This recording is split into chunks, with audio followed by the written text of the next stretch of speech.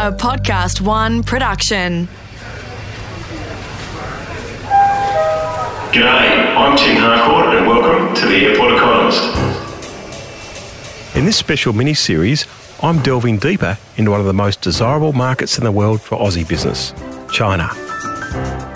With such a large population and a booming economy to boot, China can present a goldmine of opportunities for business owners. But I know from experience that the landscape can be tricky to navigate. So, across these next 5 episodes, I'll speak to a business owner who has succeeded in China and an expert to find out the biggest challenges Aussies face when trying to make it in the so-called Middle Kingdom, and most importantly, how to overcome them.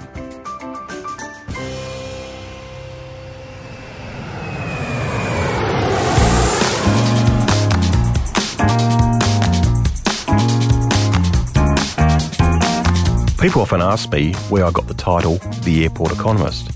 Well, it came from a book that I wrote literally in airport lounges around the world. I was travelling so much for Austrade that I found myself with a lot of spare time, so I wrote a chapter on each country I visited in the airport lounge. And eventually it became the book, The Airport Economist. But after the book was published, I got a very strange call from the United States from a fella claiming he was the airport lawyer. And he claimed I'd stolen his IP, his intellectual property. And so I told him that the airport cleaner had actually got there first and he could sue both of us as the airport economist and the airport lawyer. And I never really heard from him again. In fact, it reminded me of when the Warner Brothers tried to sue the Marx Brothers for the film title A Night in Casablanca.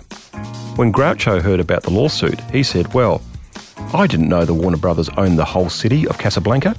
I thought the people of Morocco did.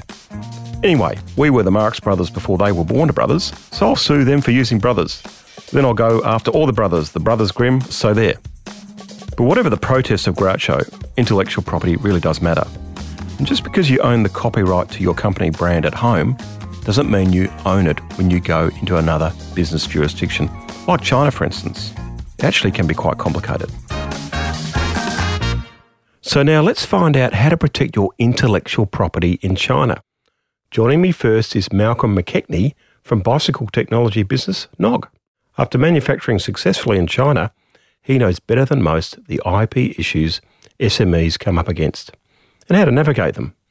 Malcolm, welcome to the show. Good to be here, Tim. Tell us about Knog. How did your company start? That's an interesting one. So my business partner and I, so Hugo Davidson and I, we were consulting as a team in Melbourne, designing products for various other global brands. We were approached by a fellow who wanted to design a bicycle helmet. So we set up a joint venture. We developed a great product, but it was clear that we were going to have difficulty producing that in Australia at a competitive price. So one thing led to another. We ended up shelving that product, but in that time frame, we created a brand.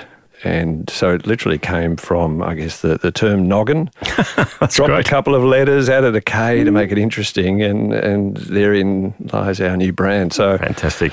Fortunately, though, and again, talking about IP and whatnot, it meant that it was an easy name to establish from, everything from trademarks to domain names and etc. So naming-wise, it was actually a clever move, unbeknown to us. So through the process, we identified some other products that might sit in a range. So things from, I guess, LED bike lights through to luggage for bicycles. And over that, with that initial brand, we also included things like bike gloves, other bits and pieces that looked like we could make a point of difference. So backpacks, saddlebags, bike lights, etc.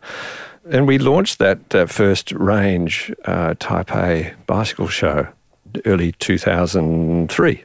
And so that was the beginnings of Knog in a commercial sense and on a global scale.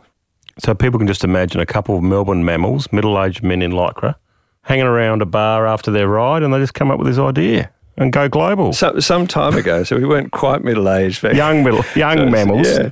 Very good. Now, I've noticed there's one or two bicycles in China already. You know, it does have that famous bicycle culture. Is that what attracted you to China? No, the attraction to China was from a manufacturing point of view.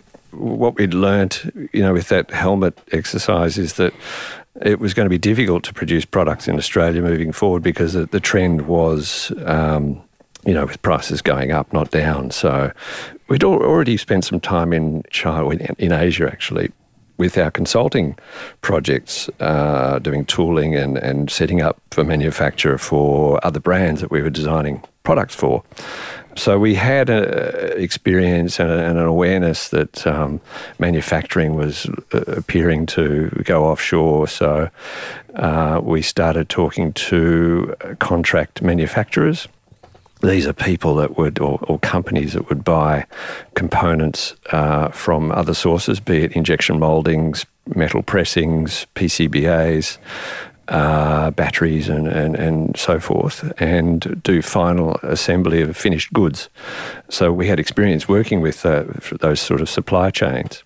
And so it made sense for us to have a look at China from day one. So we did. And so that's the interest in China, is really from a supply chain manufacturing point of view. And interestingly, even back then, there was already an export market from China, certainly into sports and outdoors and cycling accessories market. So there were already other brands that were making product in China and shipping from China around the globe. Now, you're an engineer, designer. Your design's very important to you. Do you see continuous design and redesign as the way to beat IP theft, being copied? Yeah, absolutely. While the Chinese have become very good at copying product, I guess what keeps us ahead of the game is, coming up with new ideas and innovation as a sustainable competitive edge. Have you ever made some mistakes with IP or anything that you can share that other people might have made? Not too confessional, but There's been a lot of stories, a lot of things that have happened over time, and interestingly, with our focus on IP and that being our competitive edge, we did make a bit of a boo-boo a few years back, where we had inadvertently copied a technique with a button push mechanism that we used in one of our products. And so IP, it drills down into that sort of level of know-how. And this was a switch mechanism that we thought, this looks like a good idea, but... so you were the one copying, you weren't copying. Yeah. Yes. I didn't expect that. Okay. One of the young team members had seen this mechanism in another product and adopted it in his design. And so through the process of design review, we hadn't picked up on that. And so it was an innocent mistake and an absolute, goes down as a learning, as a lesson. Yes, in the negative, we have a case there of copying and not being the copied, but that's very easily eclipsed by all of the copying that goes on in the market that certainly centres around Knog products. And you just keep ahead of the curve by redesigning and coming up with new innovation? Yeah, we've enjoyed over many years now being one of the market leaders in IP and also through design, language, messaging, brand, strong branding through images and messages and design language in our products. So what tips would you give on IP to other Australian companies heading over to China? Number one tip is, if you're producing product in China, is to register any IP that you foresee being valid to your product or idea, is register that IP in China from the outset. That gives you the opportunity then to shut down would-be Chinese factory copiers. And you can do that? Yes, they have a pretty solid system and IP infrastructure in China now, and that's one of our strategies now, is to immediately register our IP, our patents and design registrations in China. Can you get advice or help from the Australian government on IP? We work with a patent attorney office in Melbourne, and they have reach through to the major markets that we also play in. They don't necessarily have offices in other countries, but they have a connection through to other IP, partner IP firms.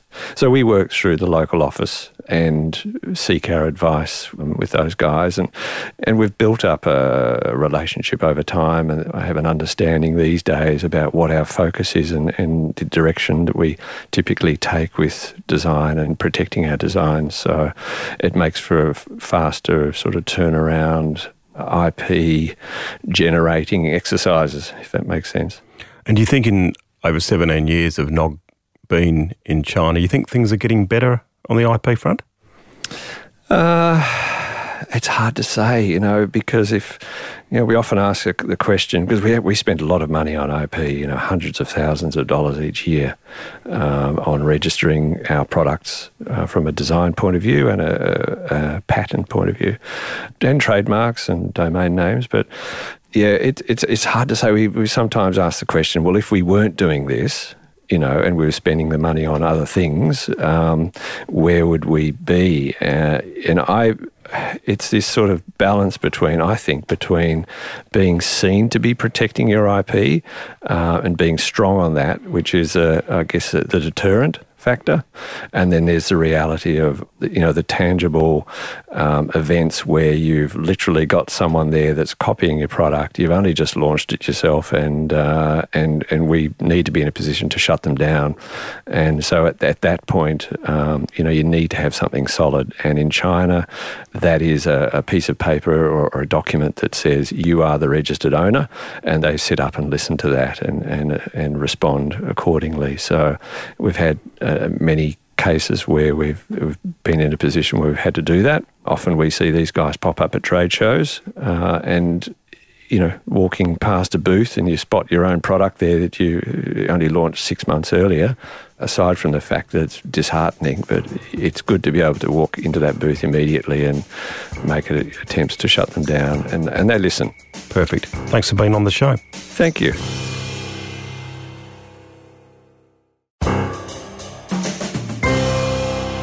Well, we've heard from the business. Now let's speak with the expert. David Bennett from IP Australia is here with me now. David, welcome to the show. Thanks, Tim. Now, you're the IP counsellor in the Australian Embassy in Beijing. Did the Australian government choose China for a particular reason to put the IP counsellor there? We've got such enormous trade with China, and with the conclusion of the free trade agreement and that taking effect in 2015, it was only growing. At the same time, Australians were often facing IP issues in China, but IP issues that really, the majority of them could have actually been prevented if they had understood early in the piece what they needed to do to protect themselves in the market. So that was why this position, our IP Counsellor to China position, was created from 2016 to help Australians going into the market to prevent issues from arising. But you're not in Tokyo or Seoul. I mean, there was a reason why they chose China. Is it very different than other markets in Asia? First of all, China's different because of the scale. China is just order of magnitude bigger than all these other markets, and with a growing middle class of some 400 million odd people right now, it's only getting more and more important as a consumer market. The second main thing is that China is still the manufacturing centre of the world. So much of the world's goods are made in China that protecting IP in China is just absolutely critical for a business. China's integrated into so many global supply chains. Protecting IP in China should be a priority for everyone. Now, tell me, what is intellectual property? Intellectual property is creations of the mind that are then realised in the real world in some way. So it might be an invention, a brand, a design, or a creative work like a novel or a work of art. IP is protected through several different forms of IP rights. Copyright protection applies automatically to creative works, but it's really the exception. For the other IP rights, if you've developed a new brand, an invention, or a new design, you have to actually take active steps if you want to protect these through applying to register IP rights. A trademark is the sign that distinguishes your goods and services from those of others. It's usually a name or a logo. Trademarks are used to protect brands in this way. Patents are used to protect inventions, and that's both products and processes. And designs, sometimes called design patents, are used to protect the visual appearance of a product. IP is a form of property, so you can own it, sell it, or license it. In the modern world, IP can be an enormous part of the value of the business. If you look at a company like Apple, the world's most valuable company, enormous proportion of the value of their company is in their IP, their brands and their inventions and their designs. You mentioned Apple and how they have to protect their IP. I mean, the smartphone, for instance, how would you protect that? You just protect the product? So something like a smartphone is protected by multiple different IP rights. You would have patents protecting the inventions, so the workings of the product. You would have trademarks protecting the brand, the company name, the logos, that is. You would have designs protecting the visual appearance of the product. Then you'd also have the software protected by copyright. Now, what happens in Australia? You know, what's the worst thing that could happen in Australia if you don't register your brand name or your trademark? So if you've created IP, that's great, but you then have to take these steps to protect it. If you don't protect your IP through registering IP rights, what you're doing is essentially giving away what you've done to the entire world. So let's say, Tim, that you have invented a new mousetrap. It's genius. You've invented the Bennett mousetrap, so everyone in the world is going to want this. If you start producing this product and just put it on the market without having applied for a patent, then you don't have a legal right to stop anyone else from just simply copying your invention once it's out there. It doesn't matter that you invented it. If you don't secure a patent, then you don't have a legal right to stop others from making it themselves. Patents and also designs to protect the visual appearance of products, these have to be filed before you make a public disclosure of the product. You can't go back and do it later.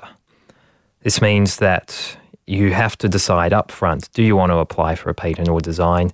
If you come back a few years later and say, oh, actually my mousetrap has been a great success, I'd like a patent now, please. It's too late at that point. You have to file before you go public. Now, let's say with your mousetrap you come up with a brilliant brand name for your product. If you register a trademark, that's going to allow you to better protect your brand name against people using something identical or confusingly similar. You'll have better protection with a trademark than if you don't. Now, what happens, I set up 3 blind mice mousetraps or whatever you want to call it, and I want to go into China.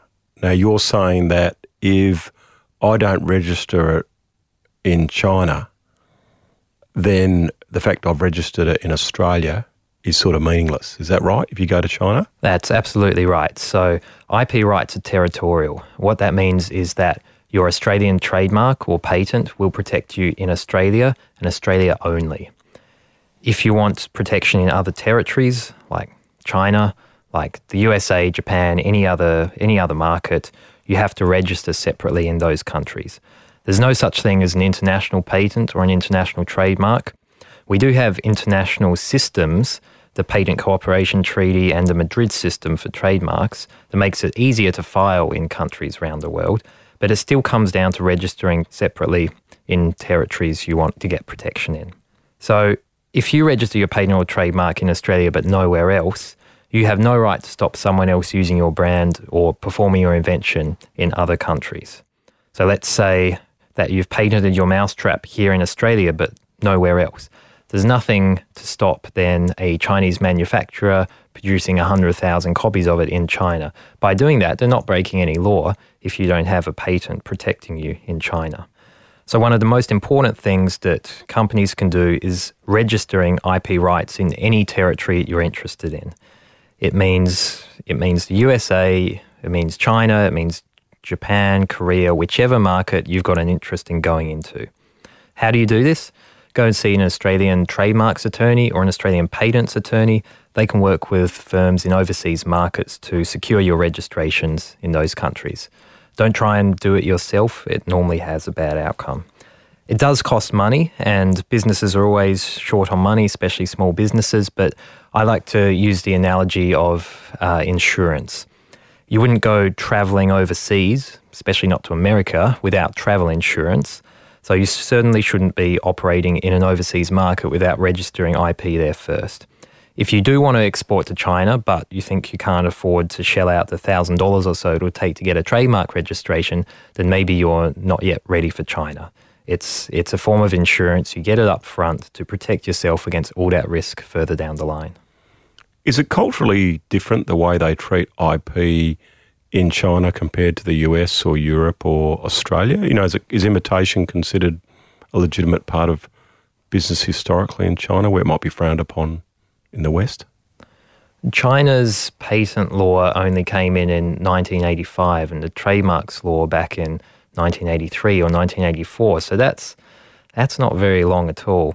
China's changed a lot in the past 10, 20 years. So whereas imitation and copying was probably more prevalent in the past, China's moving up in the world. Chinese companies are innovating more and more. You're getting more domestically produced intellectual property. In the past, it might have been foreign companies taking action against Chinese companies. These days, 95% of the litigation going on is Chinese company versus Chinese company. And you have Chinese companies now amongst the largest patent filers in the world. So as China moves in this direction, naturally the IP system becomes stronger. Copying becomes less of an issue as time goes on. And as IP counsellor in Beijing, what sort of advice do you give people, and what types of things do people come to you with? What sorts of problems do they have? First of all, I tell people to register their IP rights in China. That's the absolute most important thing. Once they have their IP rights registered, they have the tools they need to fight infringers, to fight counterfeits or copycats or other forms of infringement. Another common issue I see is around legal agreements for China. So you wouldn't get a Chinese lawyer to draft a contract for Australia. Similarly, you shouldn't have an Australian lawyer drafting a contract for China unless they really understand the Chinese legal system. It's so important to get local legal advice for contracts and other legal agreements. We often see issues where a contract has been drafted such that it ultimately can't be enforced in China. So China doesn't enforce foreign court judgments. So if an Australian company is contracting with a Chinese partner and uses a contract that says dispute resolution will be in, for example, the Supreme Court of New South Wales, that's not going to be enforceable before a Chinese court. So people ask me, what's the answer? Is it arbitration in Hong Kong or Singapore or something? I don't try and answer that. I'm not a China lawyer, but it's really important to discuss that with a China qualified lawyer and really pay attention to dispute resolution in your contracts. So this means for all contracts, non-disclosure agreements, import and distribution, sales agreements, technology licensing, all of these. Very important to pay attention to your contracts and get local legal advice. Now, some more cavalier businesses say, well, the way to beat IP theft is just to be very innovative and keep ahead of the competition constantly. Would you think that's a wise course of action if you're going into China as a foreign enterprise? I've heard businesses say this. We don't need to register patents or other IP. We will just innovate, keep ahead of them. And I think those days are gone. If you go to Shenzhen, you can have a product, a quite technical, sophisticated product, reverse engineered in as little as 24 hours. It's amazing, the tech ecosystem down there. You often see this on crowdsourcing campaigns where a company has put its product up there, made it very public, put it out there, anyone can see it. It's quite often a factory down in Guangdong has produced it and got it to market before this before this campaign has even got a product.